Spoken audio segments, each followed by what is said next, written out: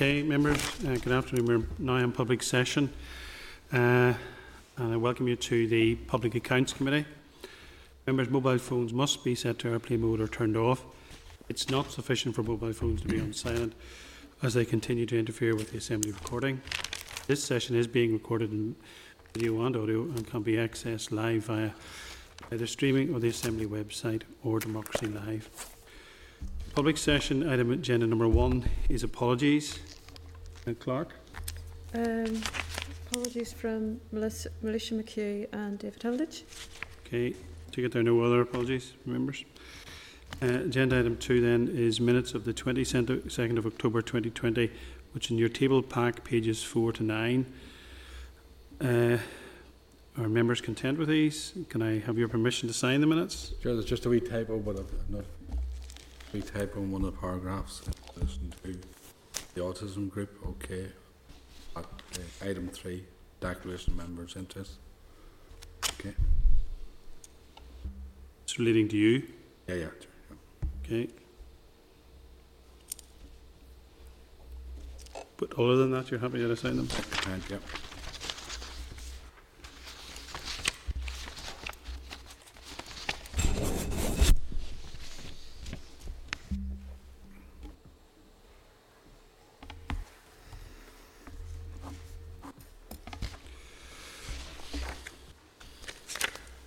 Okay, thank you very much. Agenda item 3 then is the declaration of members' interests. Members at each meeting, members are required to register relevant financial or other interests in the members' registers of interest. Does any member have any interest they wish to declare this afternoon? Mr. Muir. Thank you. My stepfather is a former employee of Lagan Construction, and that relates to the major capital projects, University of Ulster Belfast campus. Okay, any others? Okay, so agenda item 4, matters arising in your packs, pages 8 to 103.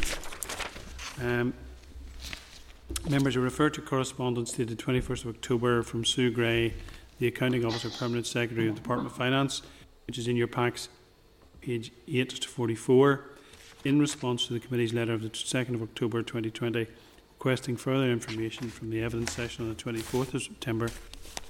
This correspondence was put to the Committee at our meeting on the 22nd of October. However, it was received late and members were not given sufficient time prior to the meeting. So I asked if you remember that it would be deferred to today. So do any members have any comments or questions around that? Are members content? Mr. Beggs. There were a couple of projects where it was very evident that there's nobody named as being responsible. You know, the majority of the more recent ones, there still was a named individual with the responsibility of renewal. And I'm just surprised there are some major contracts with nobody's name against it to go on for ongoing monitoring purposes. Okay, well, I have no difficulty that, if you want to make a proposal that we write and ask for those names. We were told that somebody would be, I think for completeness, somebody should have responsibility. I have absolutely no difficulty around that. Okay, members agreed? Great. Any others? Okay, thank you. Members are referred to correspondence dated the 22nd of October 2020 from Sue Gray in your pack, pages 45 to 103, regarding copies of the Northern Ireland Strategic Partner Project accounts covering the period 2012-13 to 29-20, prepared by CMG Chartered Accountants. Are members content with these? Mr. Beggs. The issue again, I'm just through the audit office, if I may. Is there sufficient detail to actually delve into the level of profit that was being made? I mean, is there sufficient information there, or can it mask improper activity? Mr. Donnelly, Controller General. Yes, thank you, Chair. Well, I suppose there's a lot of material there. If you cut through it all, it's showing, I suppose, a rate of return between 3 and 8%, more or less what Paul Duffy had said in evidence at the session. The more interesting thing, though, is if you look at the dates of the audit certificate, they're all dated 2020. Yet some of the accounts are actually 14, 15, 15, 16. So what's that telling you? That nobody was looking at this stuff. So even if they had the provision for open book accounting in the contract, now they did on this one, they didn't have in Landweb, but my sense of it is nobody was looking at it. And then you get all this stuff in, Okay, well, I think, a number of years I later. think that's a very valid point, and I think that having been raised and brought to our attention, that we should write and ask as to why that was the case. If there were some accounts that were stretching back 6 years, why they did it this year instead of 2014? Okay, members? Agreed? Mr. Donnelly, do you want to make another point? No, it's just a little added point. I've incorporated that point in the separate paper on the briefing, or the issues paper. So the idea was we can capture that as well already in your report. Okay. Yep. Okay. Okay, members, moving on then. Refer to correspondence dated the 3rd of November 2020 from Mr. Donnelly in his role as Comptroller and Auditor General, tabled in your packs 11 and 12, regarding further information on the increase in the main estimate of 5.1% for 2021-22 is significantly higher than the main estimate proposals of 22-23 and 23-24. Mr. Donnelly is happy to provide more information. Mr. Donnelly, do you want to speak to that? Yeah, can I just maybe give the context to this, Chair? It's the Audit Committee of the Assembly is responsible for, I suppose, the budget of my office, but part of the convention and the protocol is they will always have an engagement with the Public Accounts Committee. So if you have any comments on my budget in terms of I'm a well enough resource to do the work that's brought to this committee. Our budget had gone down quite significantly during the years of austerity, so we're building it back up again. So there's I'll give detailed reasons in the letter as to why there's a bit of a kink in the first year. So it's 5% the first year, but then it drops back in the next 2 years to more like, I can't open the thing here, my computer's stuck, 2% or 1% in year 2, year 3. There's a couple of factors that come into that. One of the big audits that we do is on European Agricultural Fund audit. It's a subcontracted audit for the National Audit Office, and with Brexit, there's uncertainty as to what happens with that. So that's an income flow that we have at the minute. It's quite substantial. It's quite a few 100,000. So that income line will reduce over the next couple of years. That's one of the factors that's in there. I suppose you just don't know the answers in terms of going forward with Brexit, the situation vis-a-vis agriculture and so on, as to when that will come to an end. If that comes to an end, you have no timescale. There's a massive amount of uncertainty on that. So what we understand is there'll be transitional arrangements for a couple of years. Yeah.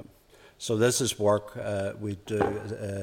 We're subcontractors to the National Audit Office, and it's work that's done over all the UK regions. That's required under EU rules, so the EU has confidence on, I suppose, EU funds. So okay. With Brexit, there's still a lot of uncertainty as to what happens there, but there'll be transitional arrangements for a couple of years, but there'll be likely less work in that area and less income. Okay. Any member? Mr. O'Toole?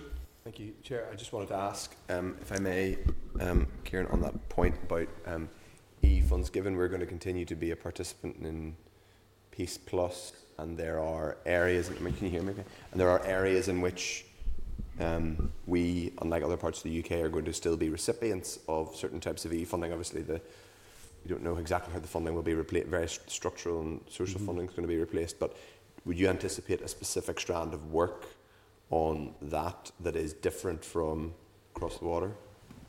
Just to separate a few things out, the particular audit I was talking about relates purely to the agriculture funds. Yeah. There's separate arrangements for that. All EU funds actually flow through government accounts, so I audit them anyway. Yeah. but this was an additional layer of audit on the agricultural side that was requested by the EU that we do. We also audit all the other structural funds, the peace funds, the ESF, and that money flows through normal government accounts.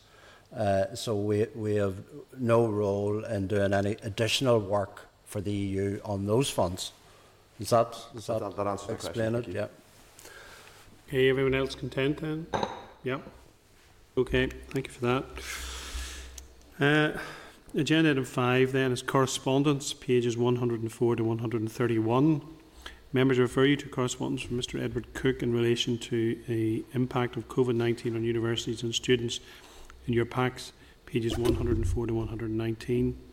The emails are dated the 22nd of October times 3, 24, 25, 26th of October and the 30th of October 2020 times 2. Are members content to note? Agreed? Thank you. Members, I refer to correspondence dated the 22nd October 2020 from Marie McHugh regarding CCNI in your pack, pages 120 to 125. This has already been sent to the Northern Ireland Audit Office. Are members content to note? Agreed. Yeah. Agreed. Members, I refer to correspondence dated the 23rd of October from Sharon O'Connor, Chairperson of the Education Authority, in your pack, pages 126, regarding the date of her evidence session. Are you content that Ms O'Connor gives evidence at our meeting on the 19th of November 2020 and that Mr Gavin Boyd, the previous Chief Executive of the Education Authority, will attend this session? Agreed? Yeah. Okay. Members, I refer again to Ms O'Connor's letter of the 23rd of October 2020 regarding her forthcoming evidence session. In it, she refers to strict confidential HR process and GDPR issues within the EA's current internal investigation. Ms O'Connor has stated she will not be able to discuss the investigation as it would contravene GDPR regulations and would be prejudicial to the process of fairness in these processes. Are members content? Is it important then that members do not stray into the questioning around that issue, because obviously the answers will not be given? Mr Donnelly, have you any comment you want to make on any of those issues? It's just there'll be an awful lot of other questions that can be asked to Sharon O'Connor, as opposed, the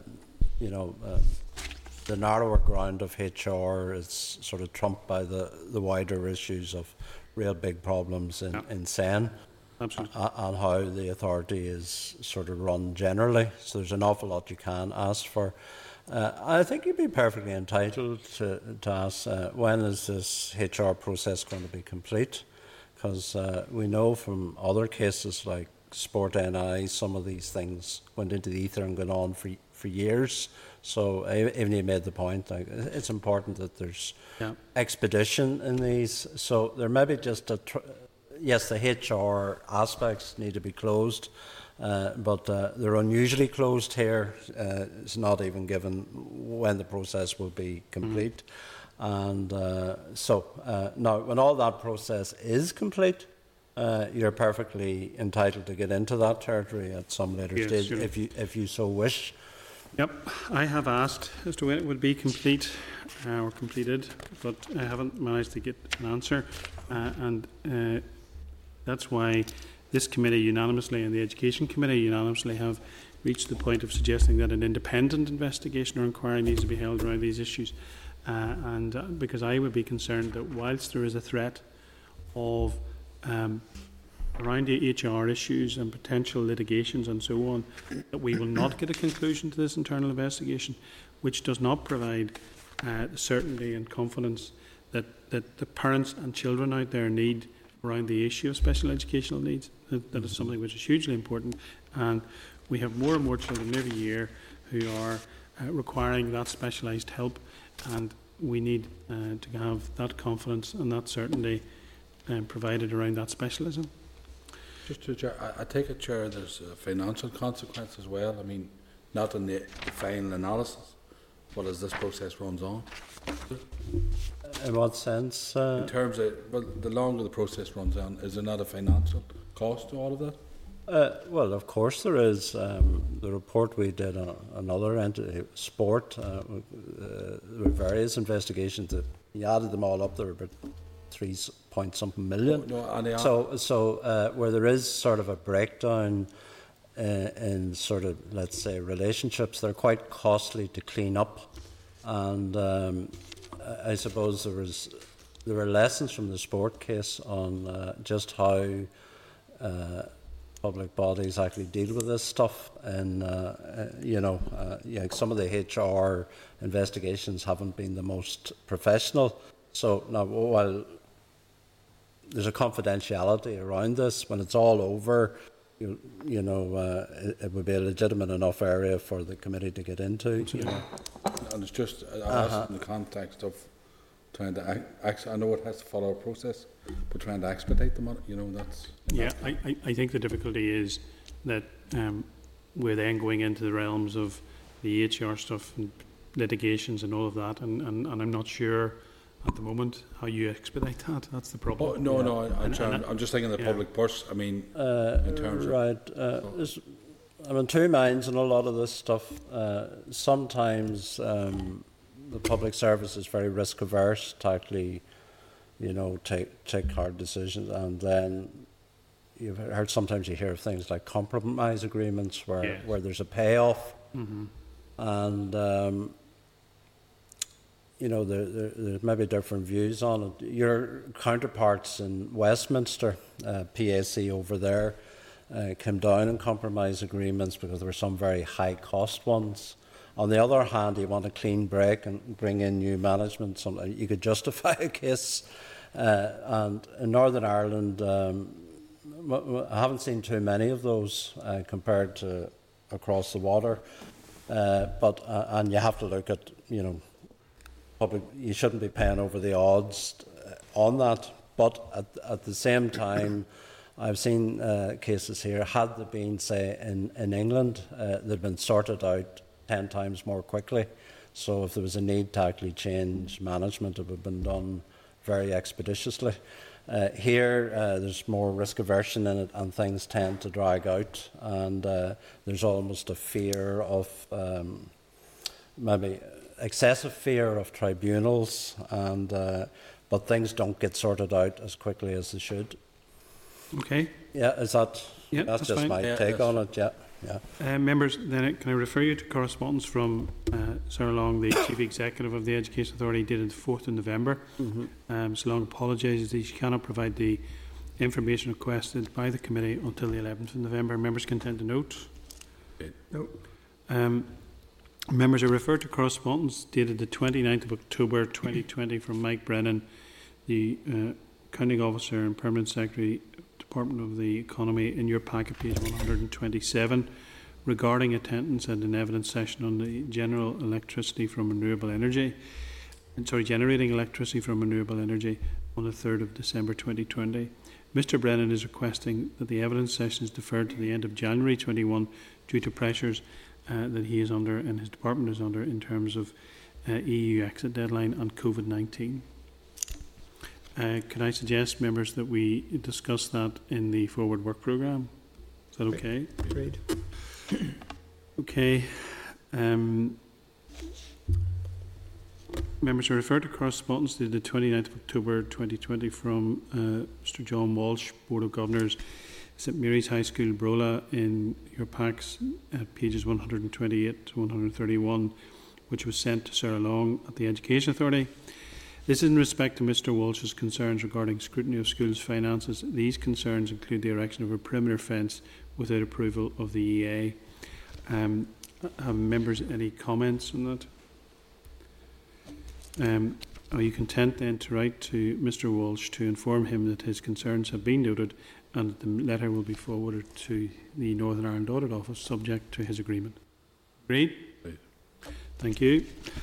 Members are referred to correspondence on the 2nd of November 2020 from Mr. Derek Baker, the former Accounting Officer and Permanent Secretary, Department of Education, who I think retired on Monday, which is in your table pack, pages 14 to 15. This is in response to our letter of the 21st of October seeking additional information on special education needs SEN budget forecast for 2016 and pre-2016 following the SEN evidence session on the 15th of October. Are members content to note? Great. Okay. Okay, members, so we then will begin, as I've said, in open session to hear evidence from Mr Mike Brennan, the County Officer, Department of the Economy, regarding the Ulster University Belfast Campus Capital Project. And then, members, we may well move into closed session to discuss more sensitive issues. Are members agreed? Agreed. Okay. So, agenda item 6 then is the briefing with Mike Brennan, the County Officer and Acting Permanent Secretary, Department of the Economy, regarding the Ulster University report on major capital projects in your pack, pages 133 to 166.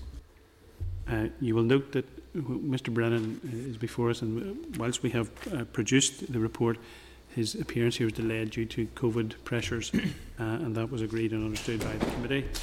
So at this stage I would invite Mr Brennan, the Accounting Officer at Department of the Economy, Mr Michael Donnelly, the Strategic Investment Board, Professor Paul Bartholomew, Vice Chancellor of the Ulster University, to the table. Ms Heather Cousins, Deputy Secretary for Skills and Group Education, Mr Philip Crummy, Head of Higher Education to the Department of the Economy, will be joining the meeting remotely. Mr Kieran Donnelly, the Comptroller and Auditor General, and Mr Patrick Barr from the Northern Ireland Audit Office will also join the meeting. Can I just check if those who are joining us remotely can hear us? Mr Crummy, Ms Cousins, can you hear us okay? Yeah, and we can hear you. Thank you very much. Good afternoon. Good afternoon, gentlemen. You're very welcome. Sorry to keep you. We had some housekeeping to deal with there before we could come to you. So you're very welcome, and I'll hand over to you to make statements, and then members will ask questions. If there are issues that you would prefer to deal with and can't answer in open session because of the sensitivities and because of confidential nature, that's fully understood, and we will deal with those in closed session. So good afternoon. Thank you, Chair. And thanks for the opportunity to you and your committee to come along today and just give you an update on where we are with the Greater Belfast development. A lot has happened since my last appearance here back in March, and I have to say a lot of the developments are very, very positive, and we'll get into the detail of that over the next few hours or so. As I say, lots of developments, positive developments, and the executive has been briefed extensively on that over the last few months. And it has agreed a series of actions and support that we'll get into the detail of as we walk through where we are now. The Economy Minister is also considering a number of papers, and it's anticipated that that will be provided to the Economy Committee in the next few weeks, just to update them on this. As we progress through this session, you will see that the mechanics of a recovery programme are now in place, and my own sense from the Department for the Economy perspective is that the university is now heading in the right direction in terms of financial control and finishing out the Greater Belfast development. We'll obviously get into the detail of the external reviews and the findings of those reviews, and Paul will obviously take you through the detail of the work that he has in progress at the minute in terms of addressing some of the findings from the external consultants' reports. As you say, Chair, some of the issues are quite sensitive from a finance and HR perspective, so we'll tread delicately on them as we move into the session. Michael Donnelly also will be able to give the committee insight into where we are in terms of the financials and give an assessment of where we are in terms of the project itself, in terms of delivery and remaining risks. And as you say, Chair, I also have two colleagues from the department, Heather Cousins, who heads up the Higher Education Group, and Philip Crummy, who is looking after this specific project in the department, and they can help in getting into some of the governance and accountability issues that will undoubtedly come up. So I'll maybe just pause there, Chair, if you're content, and ask Paul to make some observations. Okay. Thank you very much. Thank you, Chair. Thank you, Mike. Thank you for the opportunity to appear before the committee today and to offer my thoughts as new Vice-Chancellor at Ulster University on the Greater Belfast development. Firstly, I think I do need to say that I think that the Belfast campus project represents a hugely significant investment for the future of Ulster University and indeed for the economy of Northern Ireland. And although the project has had some difficulties, they've now been well mitigated through the collaborative working that we've had with DFE and SIB, and as a consequence of that, I'm confident that we're in a good place now. Today, I'll be able to discuss with you the underpinning issues that led to the delays in the build and the implications that this had on the cost of the building and indeed the impact on the overall project. I'll be able to share the approaches that the university took to resolve the issues we encountered and how we did that in partnership with our colleagues in DFE and SIB. I hope I'll be able to give some assurances in relation to where we are now and give the committee some updates in how we've dealt with and continue to deal with the current COVID-19 context. As was alluded to by the Chair, I trust that members will understand it's very much a live project and there are some sensitivities around the commercial and legal aspects of the project. And while I'm very happy to answer any questions that members might have, I might need to put some thoughts if it relates to extreme detail to the Chair subsequent to the session, or if we go into closed session, I'd be able to give some summary detail in relation to those things. But finally, I'd want to give an assurance to the committee in terms of the institutional learning that's happened, especially as it relates to our participation in the views that were enacted with us through the conditions precedent to draw down of the SIB loan. And I look forward to our discussion this afternoon. Thank you. Okay. Professor Bartholomew, can I ask in terms of what steps and processes did the university take to address the issues that you alluded to in your statement there in terms of the challenges, the financial challenges, whether they be contractual or whatever, to ensure that the project stayed on track and is on the road to completion? Thank you. Thanks for the question. It's multi-phased, actually, depending on where we were in the project. It has quite a complex history.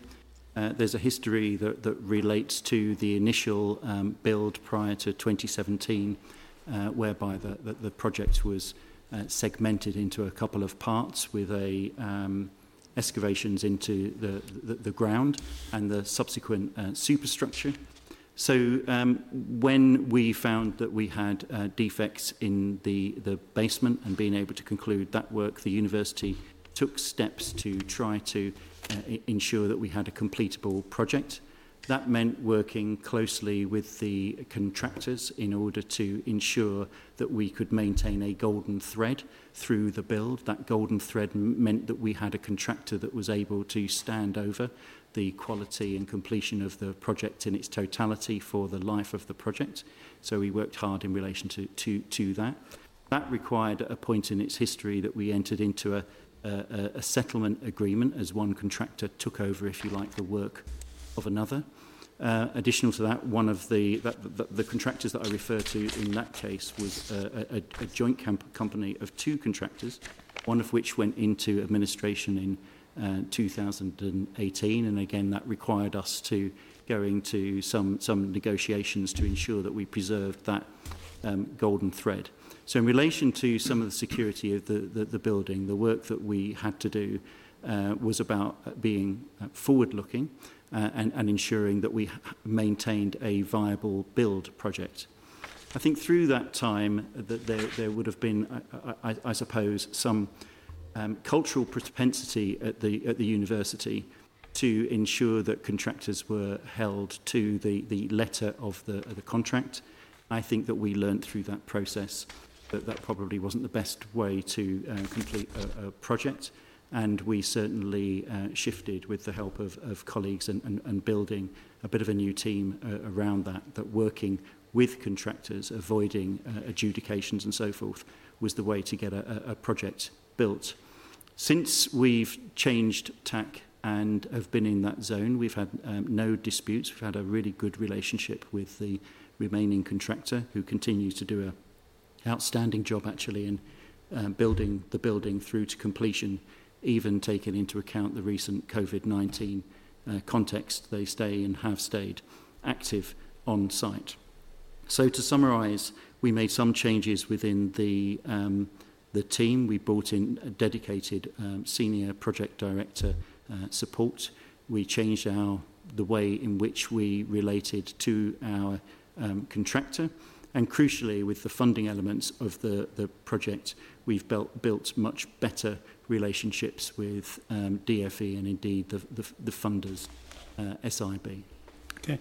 Mr. Brennan, can I ask, at the time of writing the Northern Ireland Audit Office report projected that there was a substantial overspend.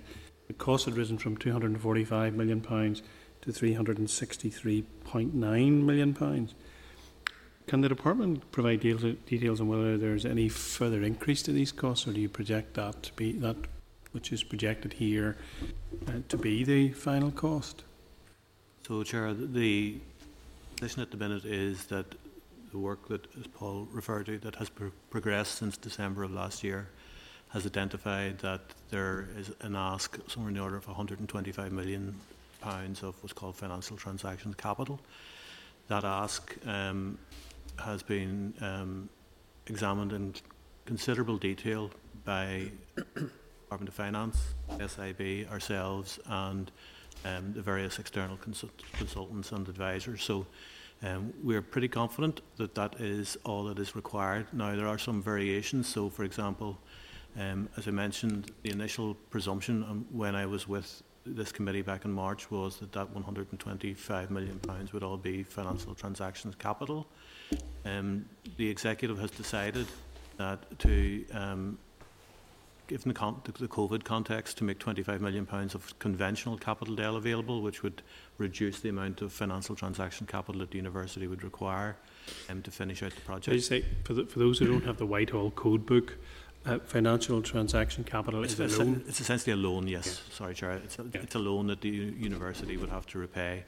So the executive would actually substitute some of that loan for conventional grants.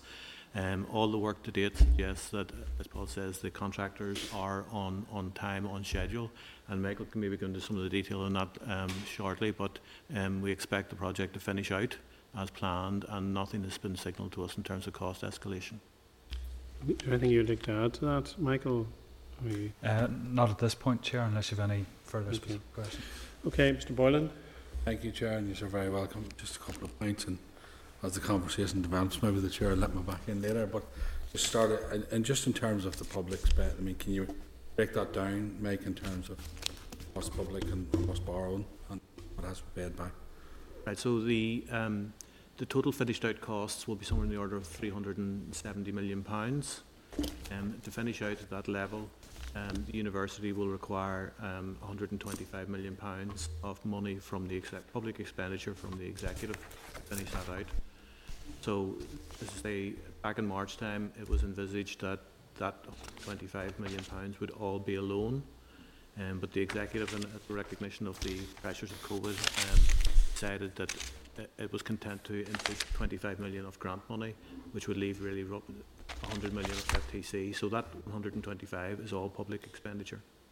Okay. But 100 of it would be a loan that would be repaid. Right, and because Maureen needs to ask the question, I appreciate the figures.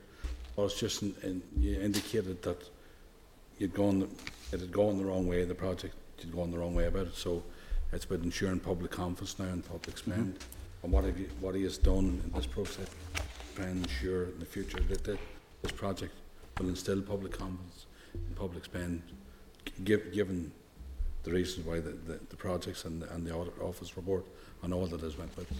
Sure, thank you. Part of that settlement agreement, as we found ourselves in a position with a single contractor, is a very strong contract with a fixed cost in relation to that. So we have a very secure contract in that regard. In terms of where we're going, we have very strong project monitoring. We have contingency arrangements in place that sit within the budget envelope. We have conducted scenario planning in relation to the COVID-19 context going forwards and projecting that forwards. Of course, for us, there's the project and there's the build, and they're not quite the same thing. The project for Ulster University involves two campuses really, the Jordanstown campus and the Belfast campus, with the migration of one to another. And some of the expenditure in what is the entire budget of it's actually 357.9 million that we would anticipate being the full cost of the budget. About 260 million of that is in the construction of the building that people would look at and think that that's the build, and the other costs in relation to the project relate to other elements of the project. Some of the remaining risk for us is in that move, especially as we look to the numbers of workers that we can get on site going forwards. But we have done 4 different scenarios going forwards to ensure that we can sequence our move into that, and for all of those scenarios they project to stay within that budget. As of today, I'm very confident that we will stay within the allotted budget. Okay, thank you. Mike, you said you may be able to answer this, but I'll put it in terms of, you said there's a number of papers to go to the economy minister. Can you elaborate on that? Or? So there are papers produced by the consultants, Alvarez and Marcel, that were brought in to evaluate the project and the university's interface with the delivery of that project. So that report has been presented to the department, so it's with the minister at the minute. We have been giving the Economy Committee briefing sessions on this project, so we would envisage that the papers would be made available to the committee. Okay, thank you. Ms Flynn. Yes, thank you, Chair.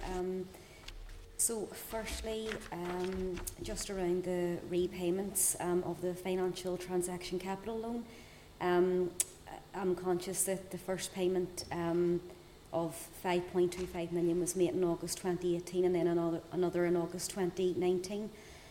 So my question would be, are you confident that the university can sustain these payments into the future? And I know you had already referenced, obviously, the COVID-19 pandemic. I'm not sure with the scenario that we're in.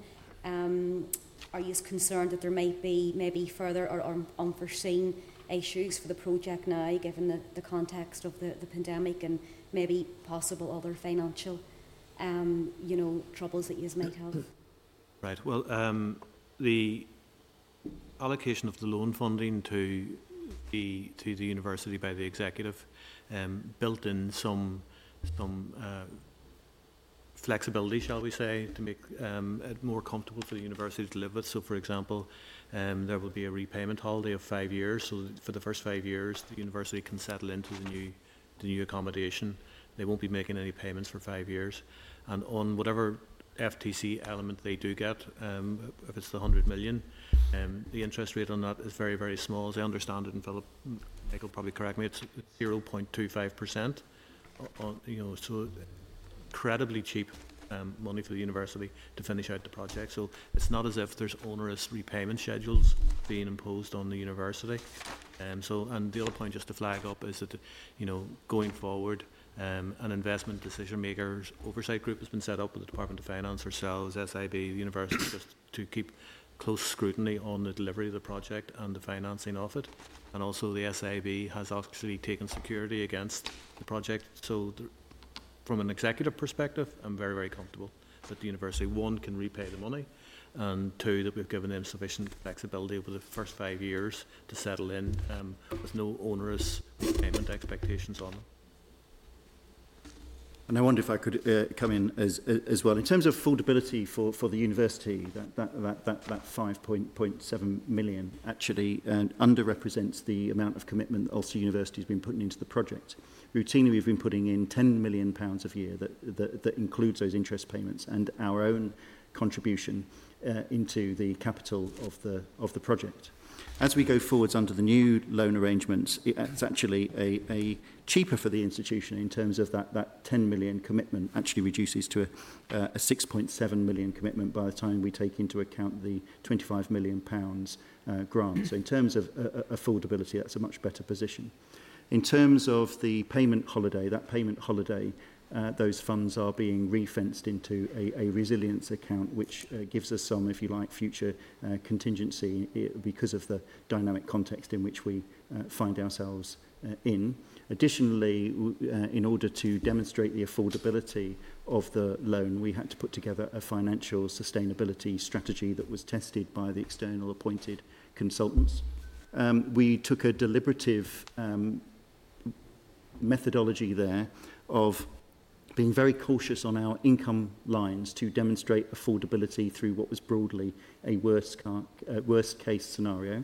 We were then asked to rework that scenario in the context of a worst case COVID scenario, and so we had pre and post COVID scenarios.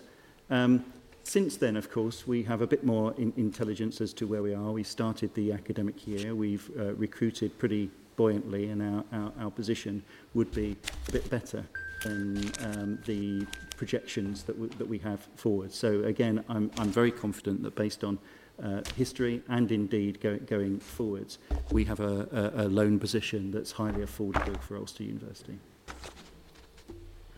Okay. Thank you. Mr. O'Toole. Thank you. Excuse me. Thank you, Chair, and thank you both for appearing today. Just so I'm clear on the figures,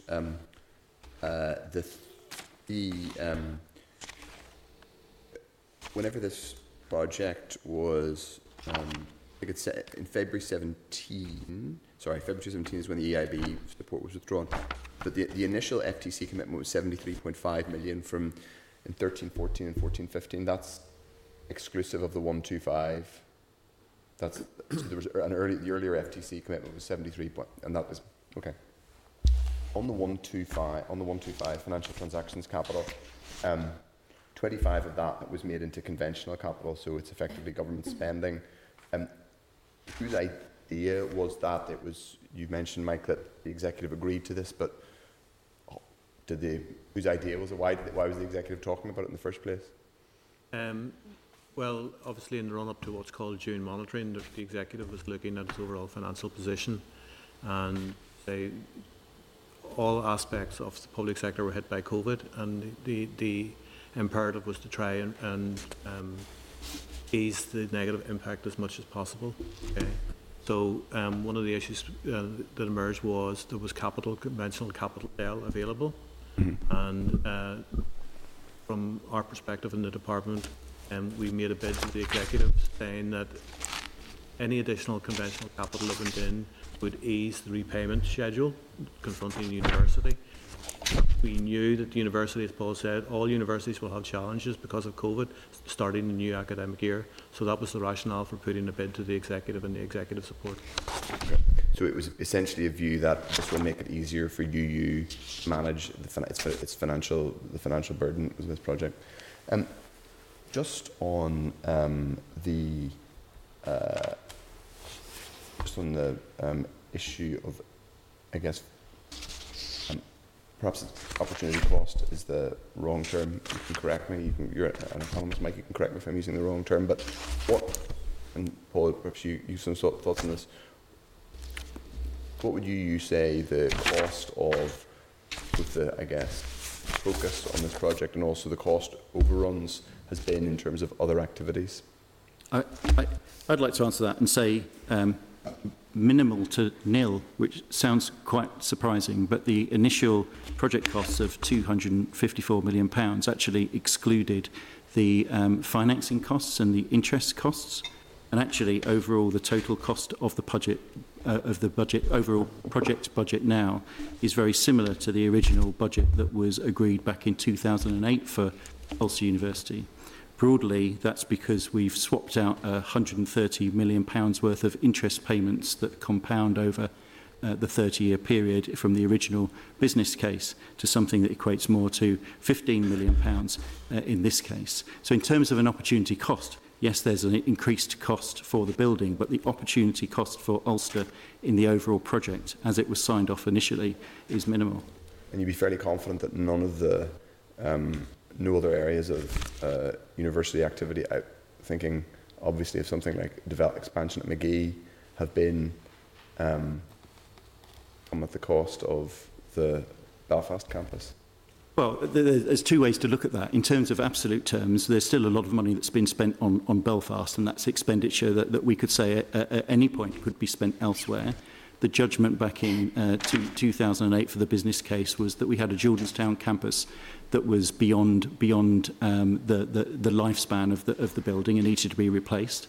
The business case ascertained that a new build in Belfast was the best option and the most economic option for a range of reasons that I can talk to further if you would like me to. So yes, there's an opportunity cost to building any building. What I'm confident of saying, though, that there hasn't been an opportunity cost in terms of the overrun on the building compared to the original budget because of the vastly different implications of the interest rate that we've secured with SIB compared to the commercial rates that were projected at that time, not long after the economic crash, and interest rates were reasonably high.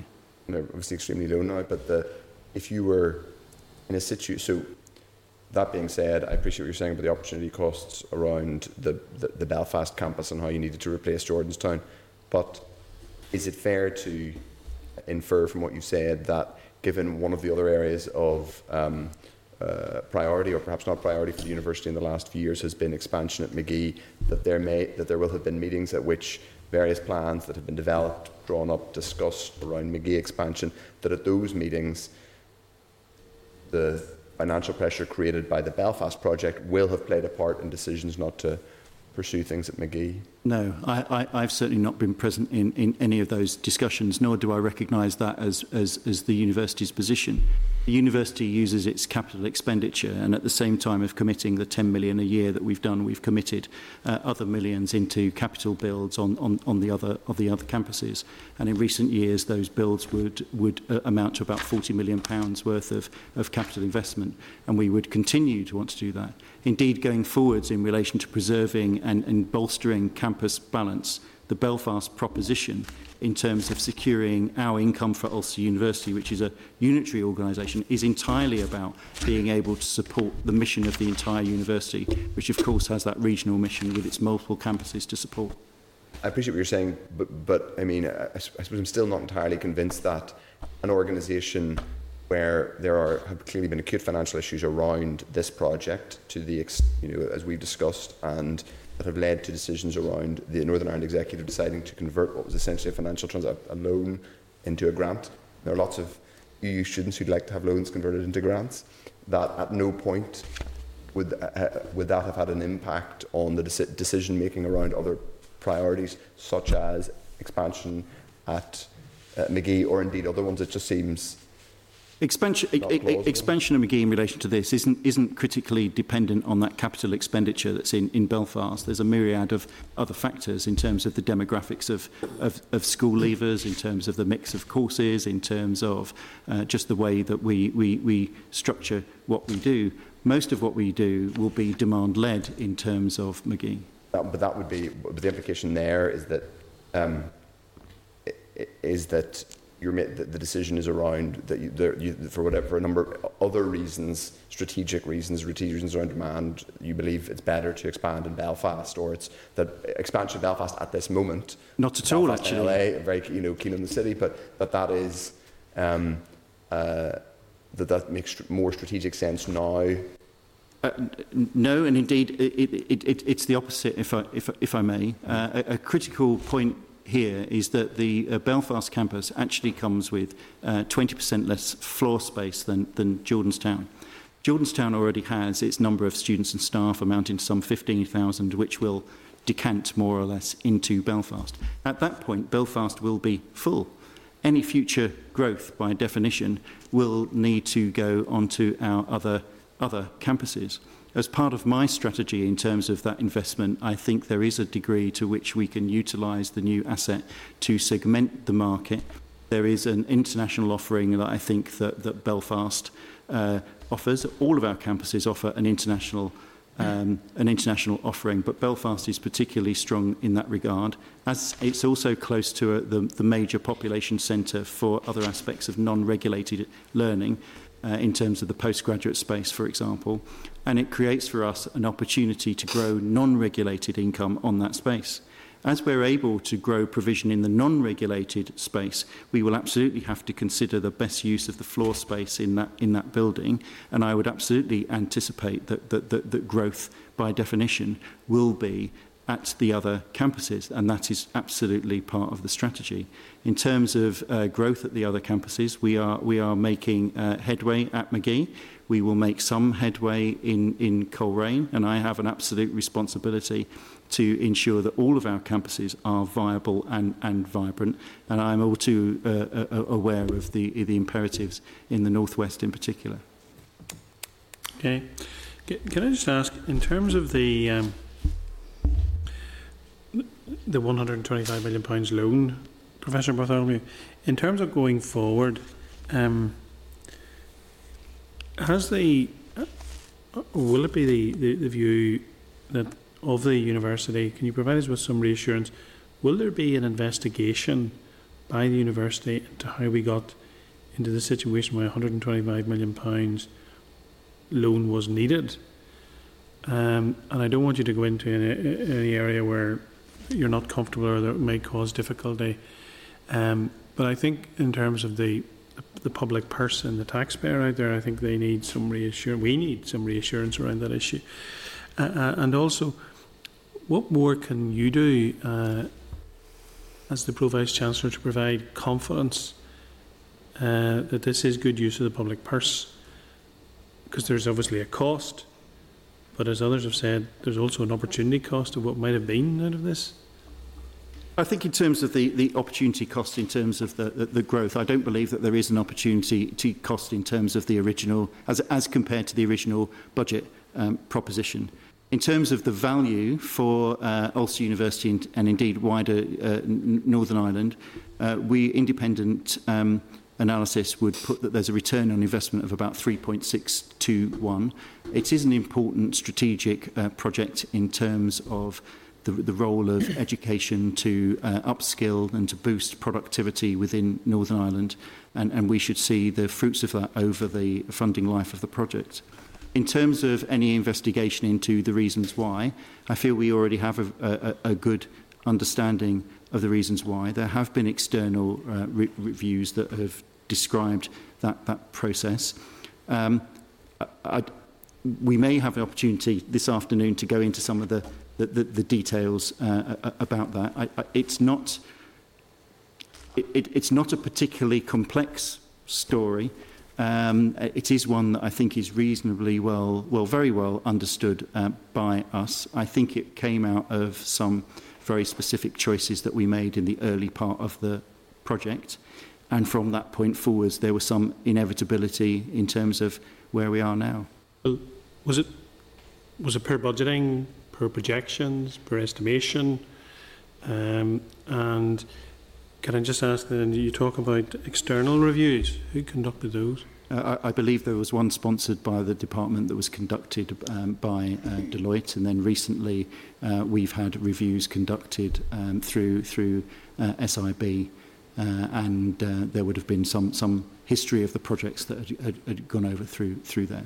Yeah, and around the issues of was there that competency there around these issues in terms of the projections, in terms of the budgeting, and in terms of the rotations, all of that would come with a major, huge investment in a construction site such as that. In all of the reviews, and we commissioned one by PwC, all of those reviews found that the programme team were capable and competent. Okay. Finally, before I bring others in, can I just ask, you had an absolutely superb suite and set of sports facilities at Jordanstown, and a real centre of excellence there, not least in around injuries and so on. What will happen to those facilities, and if there's displacement from those facilities in East Antrim, where will those facilities be found in the Belfast basin then? We will retain those facilities. The intention is we retain those facilities at Jordanstown for the use of the Belfast campus. Indeed, there is an allocation within the overall project budget for some refurbishment of some end. There's some demolition, as you can imagine, for the wider Jordanstown campus, but we also need to make some investments to continue to ensure that those sports facilities remain for our students and indeed opportunities for community use. Okay, thank you, Mr. Beggs. Again, thanks for your evidence so far. You've mentioned a segmented contract. What was the value of the initial contract to build the basement? The initial value of the basement, I'm afraid I don't have that figure to hand. I know what the figure was for the reparations in the basement when that first went in, but I don't have the figure to hand for What the was original the repair basement one. cost? I wonder whether that's commercially sensitive Okay, at this stage. But Okay, I appreciate that. I find it very, very strange that such a large contract would be broke like this. You yourselves have a building specialism within the university and a business specialism. Do you appreciate in doing so you've introduced huge risk? Indeed, and I think if we were to look back in retrospect, it's the thing, and when I said that there was something that we did that had ramifications that we live with, that's indeed what I'm referring to. That's not to say that it wasn't with a rationale, and I think it's perfectly appropriate to share the rationale for the splitting of the contract. Within Northern Ireland at that time, the number of firms who indicated that they might be interested in the tender were quite low. So there was a sense that the decoupling of the basement works with the superstructure might actually allow us to attract a greater range of bidders for the superstructure main building, having got the basement out of the way. And in many ways, the decision taken was meant to mitigate some risk for the project in separating that out and allowing us to have greater competition into the superstructure build. There was also an advantage of ensuring that, given the length that such procurements take, that the groundworks could be undertaken in parallel then with the substantive procurement process for the main building. So I think that there was a logic to the intent, but the ramifications, given that the basement quality was not as it should be, required some reparations, and then folding into the main contract at a later point certainly had ramifications. You indicated you weren't aware of the precise figure of the initial basement contract, but I take it it's not commercially sensitive what its initial contract was. Is that commercially sensitive? What do you mean in terms of the initial build, the first basement build, foundation build, which was a separate contract? Is it sensitive what its value was? That was a separate contract which... I don't know whether it's sensitive, because there's still ongoing legal disputes to this day in relation to the basement. Appreciate that. It's just the case I don't have that figure in front of me. In terms of splitting the contract,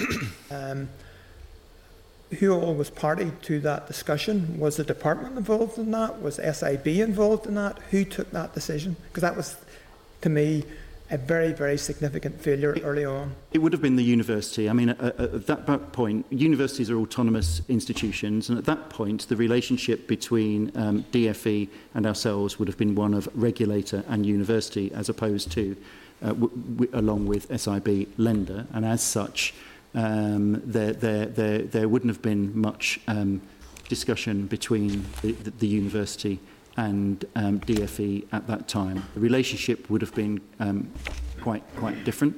There would have been regular updates in terms of what was going on in relation to that, but it would have been seen as a university project to be managed by the university. And how much public money was going into that project at that time? At that time, I think there had been a bid for, I think, £16 million of grant funding, which had been committed at that time. It would have been reasonable, Mr Brennan, for the department to put conditions down to monitor and supervise the project. Would that not be the case? No, at that stage, £16 million of grant in a project totaling somewhere in the order of £250 million was quite small in those days. So a business case would have gone to the old Department of Employment and Learning, but as Paul has said, the university is an independent autonomous organisation, so it wouldn't have been a significant degree of scrutiny back in 2010 as to the costings or the robustness of the delivery. That was for the university to take forward. The old department wouldn't have had any insight into the mechanics of the delivery of the basement as opposed to the superstructure and the costings of that. They just give the money away for the university to do as they wish then? The university made an application for grant funding, and the department at that stage approved it. Okay. But the point I'm highlighting is that it's very, very significant error was made at that early time, and thereafter all the difficulties that have followed. And it would be interesting, we'll find it later, the proportion of funding in the initial build of the basement compared to the additional costs that are now we now find, but we'll find that later. At some point then, the European Investment Bank funding was lost because of delays. I understand the European Investment Bank would have brought a certain amount of financial expertise with it. Can I ask Mr. Bartholomew how that void was sought to be filled? In terms of the financial expertise? Expertise. I mean, I think in terms of the way in which we had oversight of funding, once again, I think we would have relied on our own services through the Chief Finance Officer and indeed through oversight from Council. Would it be right in saying the university has never had such a large project build experience ever before? You would be correct. And were there any alarm bells going with the department or SIB that such a large-scale project? Can I ask Mr. Donnelly, did you not have some concerns that such a large build project was proceeding without any previous relevant experience? Mr. Biggs, when the project started, SIB had no involvement. We were really brought in when the project had experienced difficulties, and our role was to unpick and understand those difficulties, assist the university to solve those difficulties, fund the project, conduct diligence on the loan that we've subsequently made to the University of Ulster, and put in place a monitoring regime that was robust and appropriate to make sure that things were scrutinised appropriately and proportionately going forward. Okay. Can I then ask the question, who was monitoring the build and taking these crucial decisions? Was it individual employees? Was it the university, the council of the university? Who was closely monitoring everything that was happening and taking the crucial decisions? In terms of the building, certainly it would have been the university with some externally appointed consultants. Who was it? An individual? Was it an employee? Or was it the council being given all the relevant information? I think it was a combination of those things. There was a team that was working on it, a very experienced team actually that was working within the build. When I answered your question earlier, I took it to mean in relation to the financial oversight rather than necessarily the building oversight. The building oversight would have had a team, an experienced team of construction project managers who were involved in that. Certainly the university's SLT would have conducted some oversight in relation to that, as would the university's council. Any large-scale build, civil engineering build, is very closely monitored and checked for quality. Can you explain why the defects that we've been talking about were not picked up after that initial basement build? There is... that's one of those things that I would like to cover in closed session, potentially, because it would be subject to, but there is more information I could give. Okay, thank you. Okay, Mr. Harvey. Thank you, Chair. Thank you, Professor Bowen. And to follow on, in Phase 2, defects in the ground basement works were discovered. Were these defects possibly caused by having separate contracts for the basement works? I don't think they were necessarily caused by just being in a separate contract, but the conflated nature of having defects in the basement as part of a split contract had its own, if you like, special pain. Okay. And what reason can you give me for having separate contracts for the basement work? Yes, and I hope that I'll refer back to what I said before. The logic behind that was to do some work in parallel to allow the groundworks to start while in parallel going out for substantive procurement for the superstructure, but also, if you like, to de-risk the superstructure contract, to have taken the groundworks out of it, to make it more attractive to a greater range of companies that would take on the larger aspect of the build, to allow us to have a larger number of bids to make it competitive. The groundworks were in fact more complicated. With the groundworks, I mean, I'm not a structural engineer and couldn't talk to the complexity of it. I would just say that where we got to in terms of the groundworks, there were remaining issues that needed to be resolved. Thank you. Can I ask, when did the University's Council become aware of the problems? They became aware of the problems shortly after we became aware of them. I don't have the precise week in front of me, but I can give assurances to the committee that since I've been in the role, that's something that I've gone and checked at, and can see that council were apprised. They were first, I think, apprised of some delays in finishing, and then as the sign-off period for the groundworks went through, it would have been signalled. It was signalled to council. That and they there were signed it issues. off. Say again. And they signed it off. It wasn't for the. There was a company that signed off on the groundworks. Did the council have representation on the company? In the company. Did the council have? When you say a company signed off on this, did the university have representation in that company via the council? No, that would have been, in terms of the quality of the work done, that would have been a commercial arrangement, as I believe would be typical for such projects. Would it have been, or going forward, would it be a suggestion that perhaps there should be representation from the university's council in such a body? I don't know if that's feasible. It's outside the bounds of my expertise. I would have thought it was an unusual position to be in. There may be colleagues here who'd be able to speak to that better than me. It's just, if I was a member of the council and I was responsible for the running of in charge of the running of the university, and decisions were being made by a company, and I had no input into that, possibly no knowledge of that, I would like to think that because if the information was, maybe in weeks after, I don't know, I would want to know. I think if I was a member of the council should want to know. I mean, Mr. Brennan, going forward, if the department was, and I know this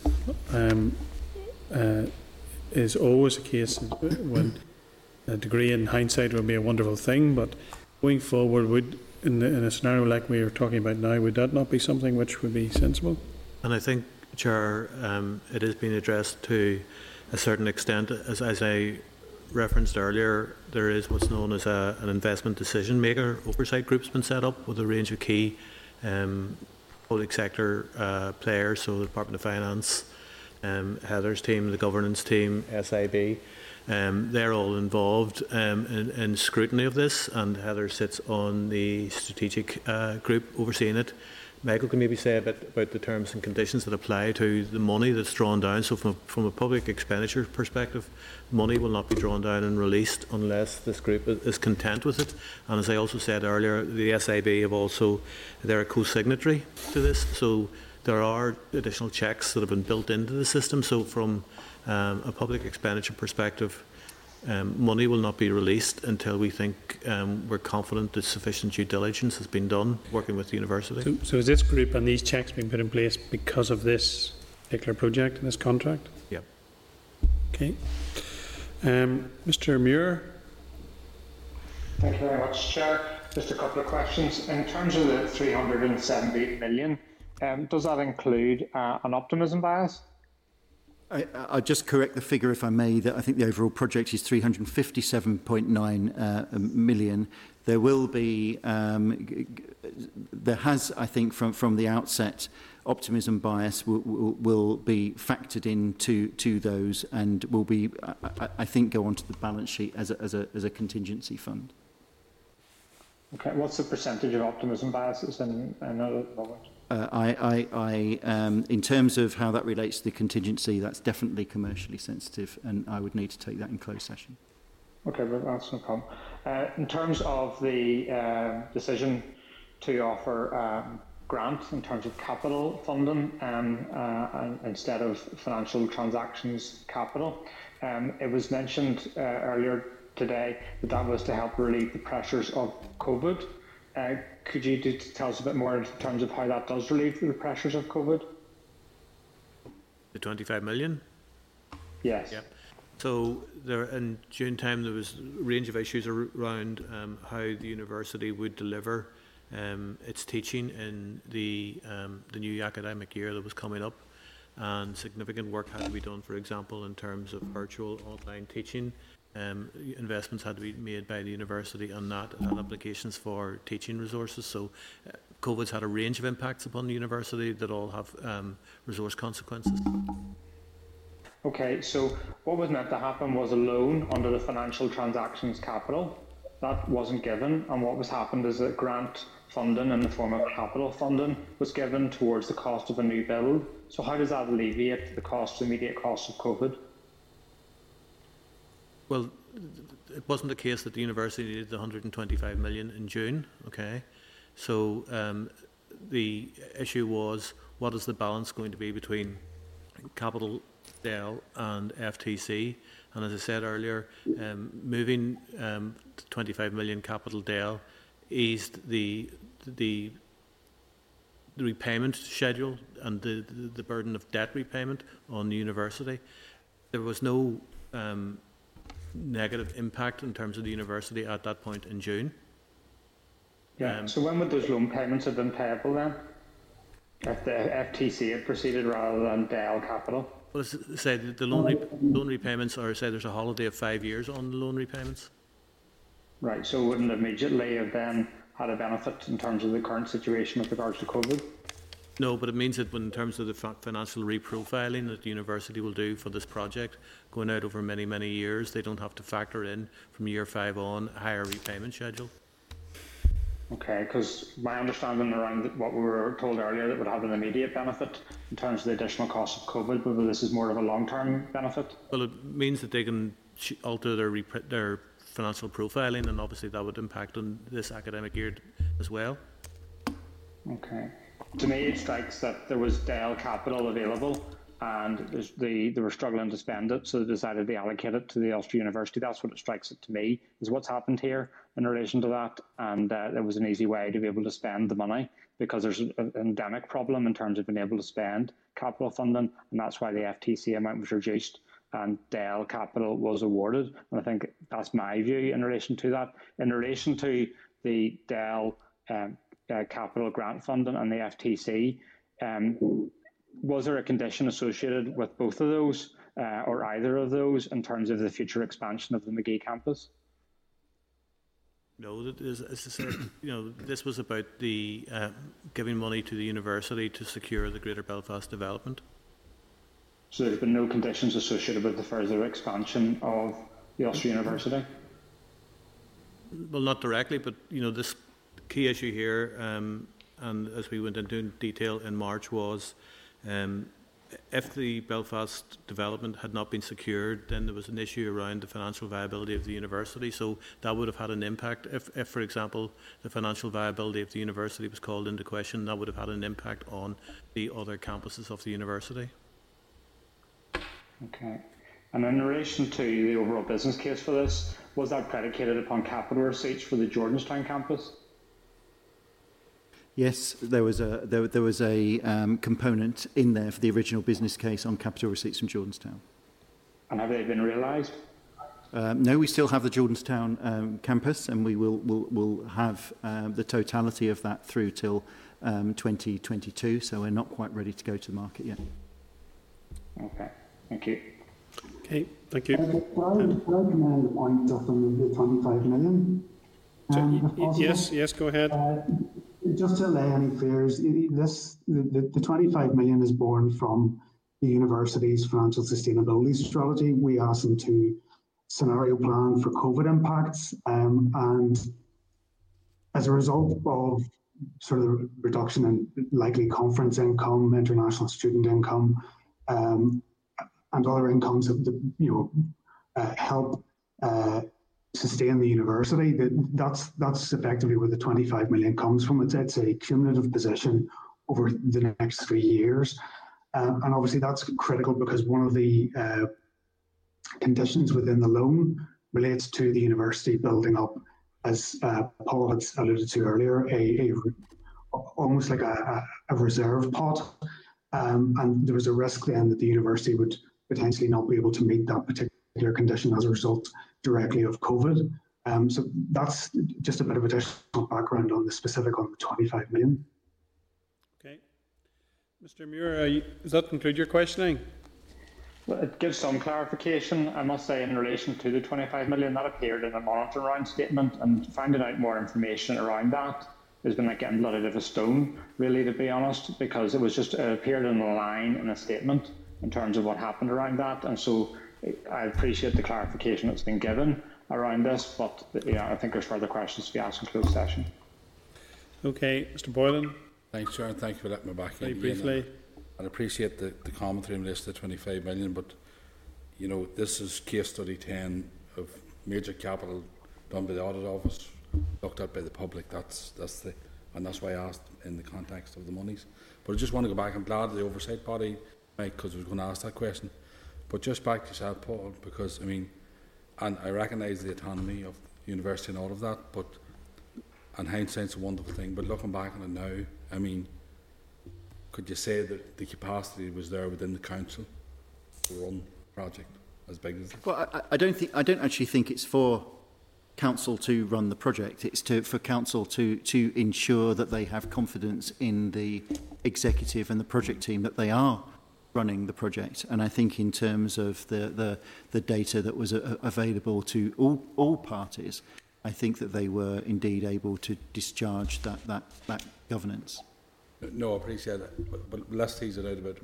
If I was building a house and I got a contractor and got a price, and I was project managing it, and that's okay, that's up to me. But you're offering a major product, and with that product is public spend and investment and everything goes along with it. I'm just saying, I'm asking it in that context. This was a major project, and looking from a public spend and a public product, which is university and students and all that. A project manager, you should have been up to the level. And obviously, hindsight's a wonderful thing we've learned, but that's the way it comes out in the report. In terms of all that. And obviously, we have an oversight body, but just. And at this point, even with hindsight, I can look back at the Ulster University project team, and I think have confidence in their abilities. Yes, I think that there was a curveball that was thrown in relation to the basement, which had ramifications.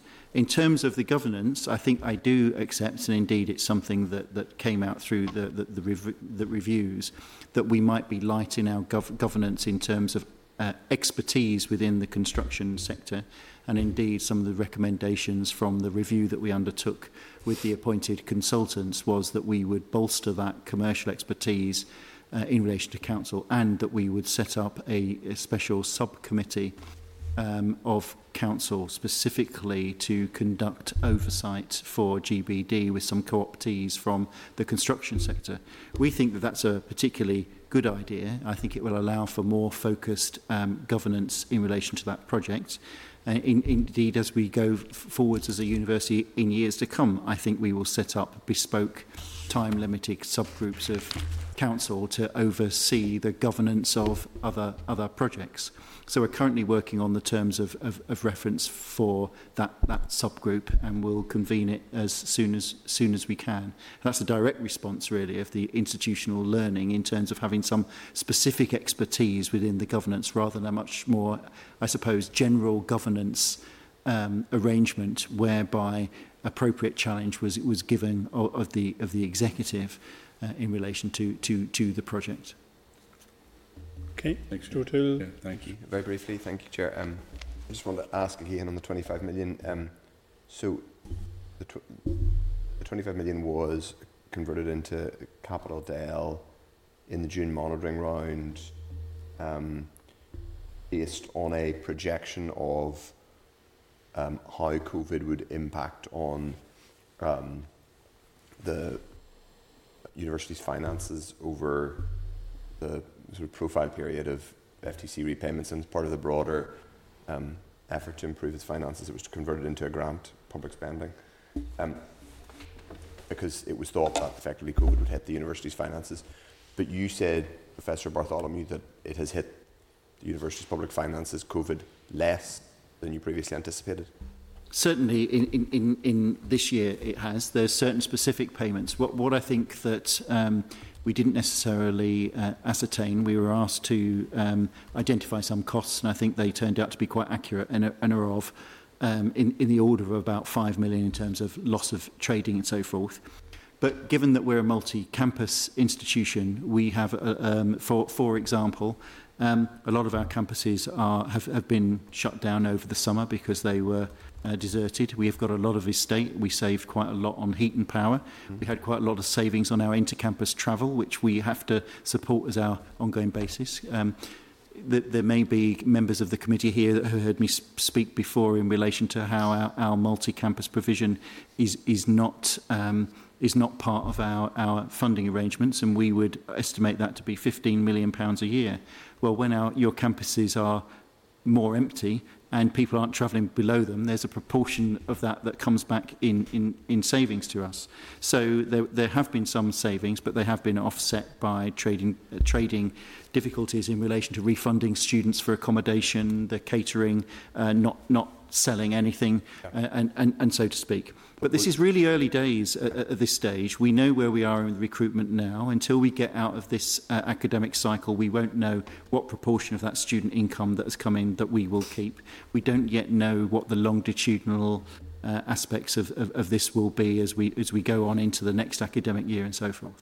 Understood, but the 25 million was not therefore there's no direct relationship between the 25 million and your projection of costs from COVID.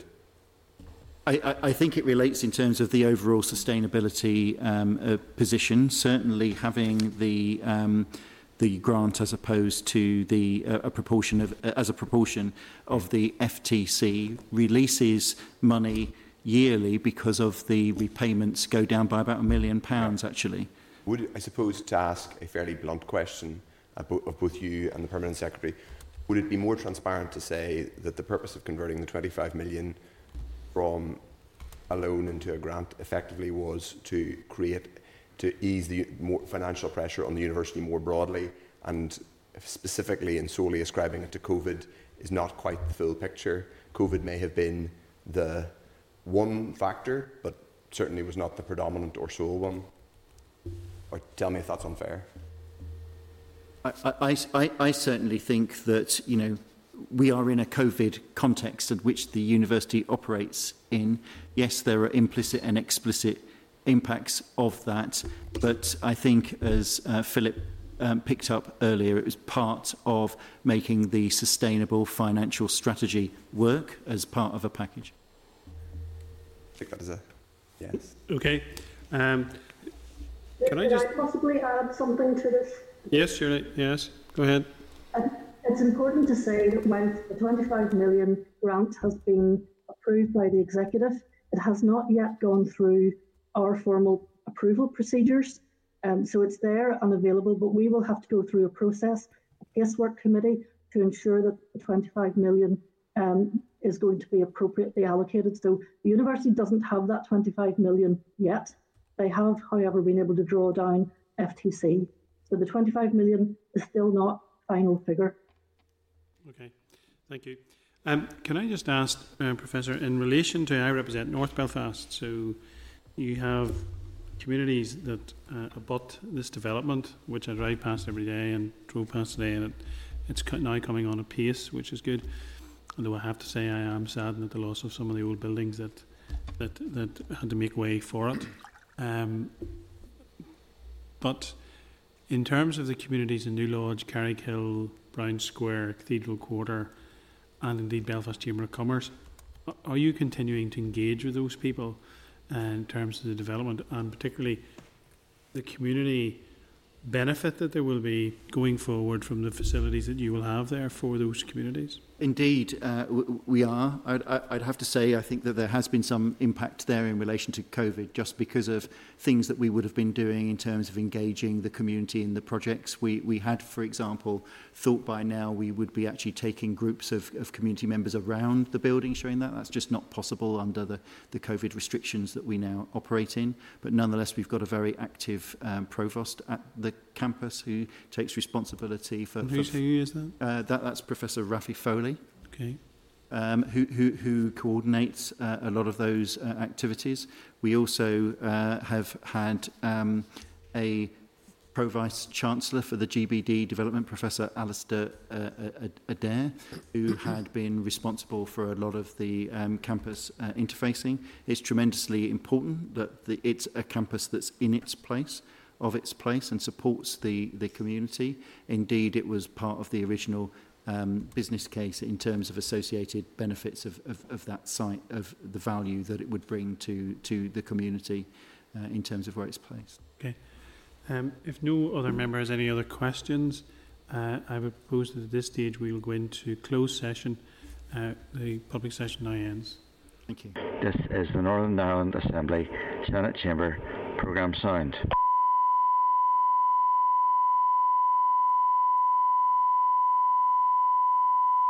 This is the Northern Ireland Assembly Senate Chamber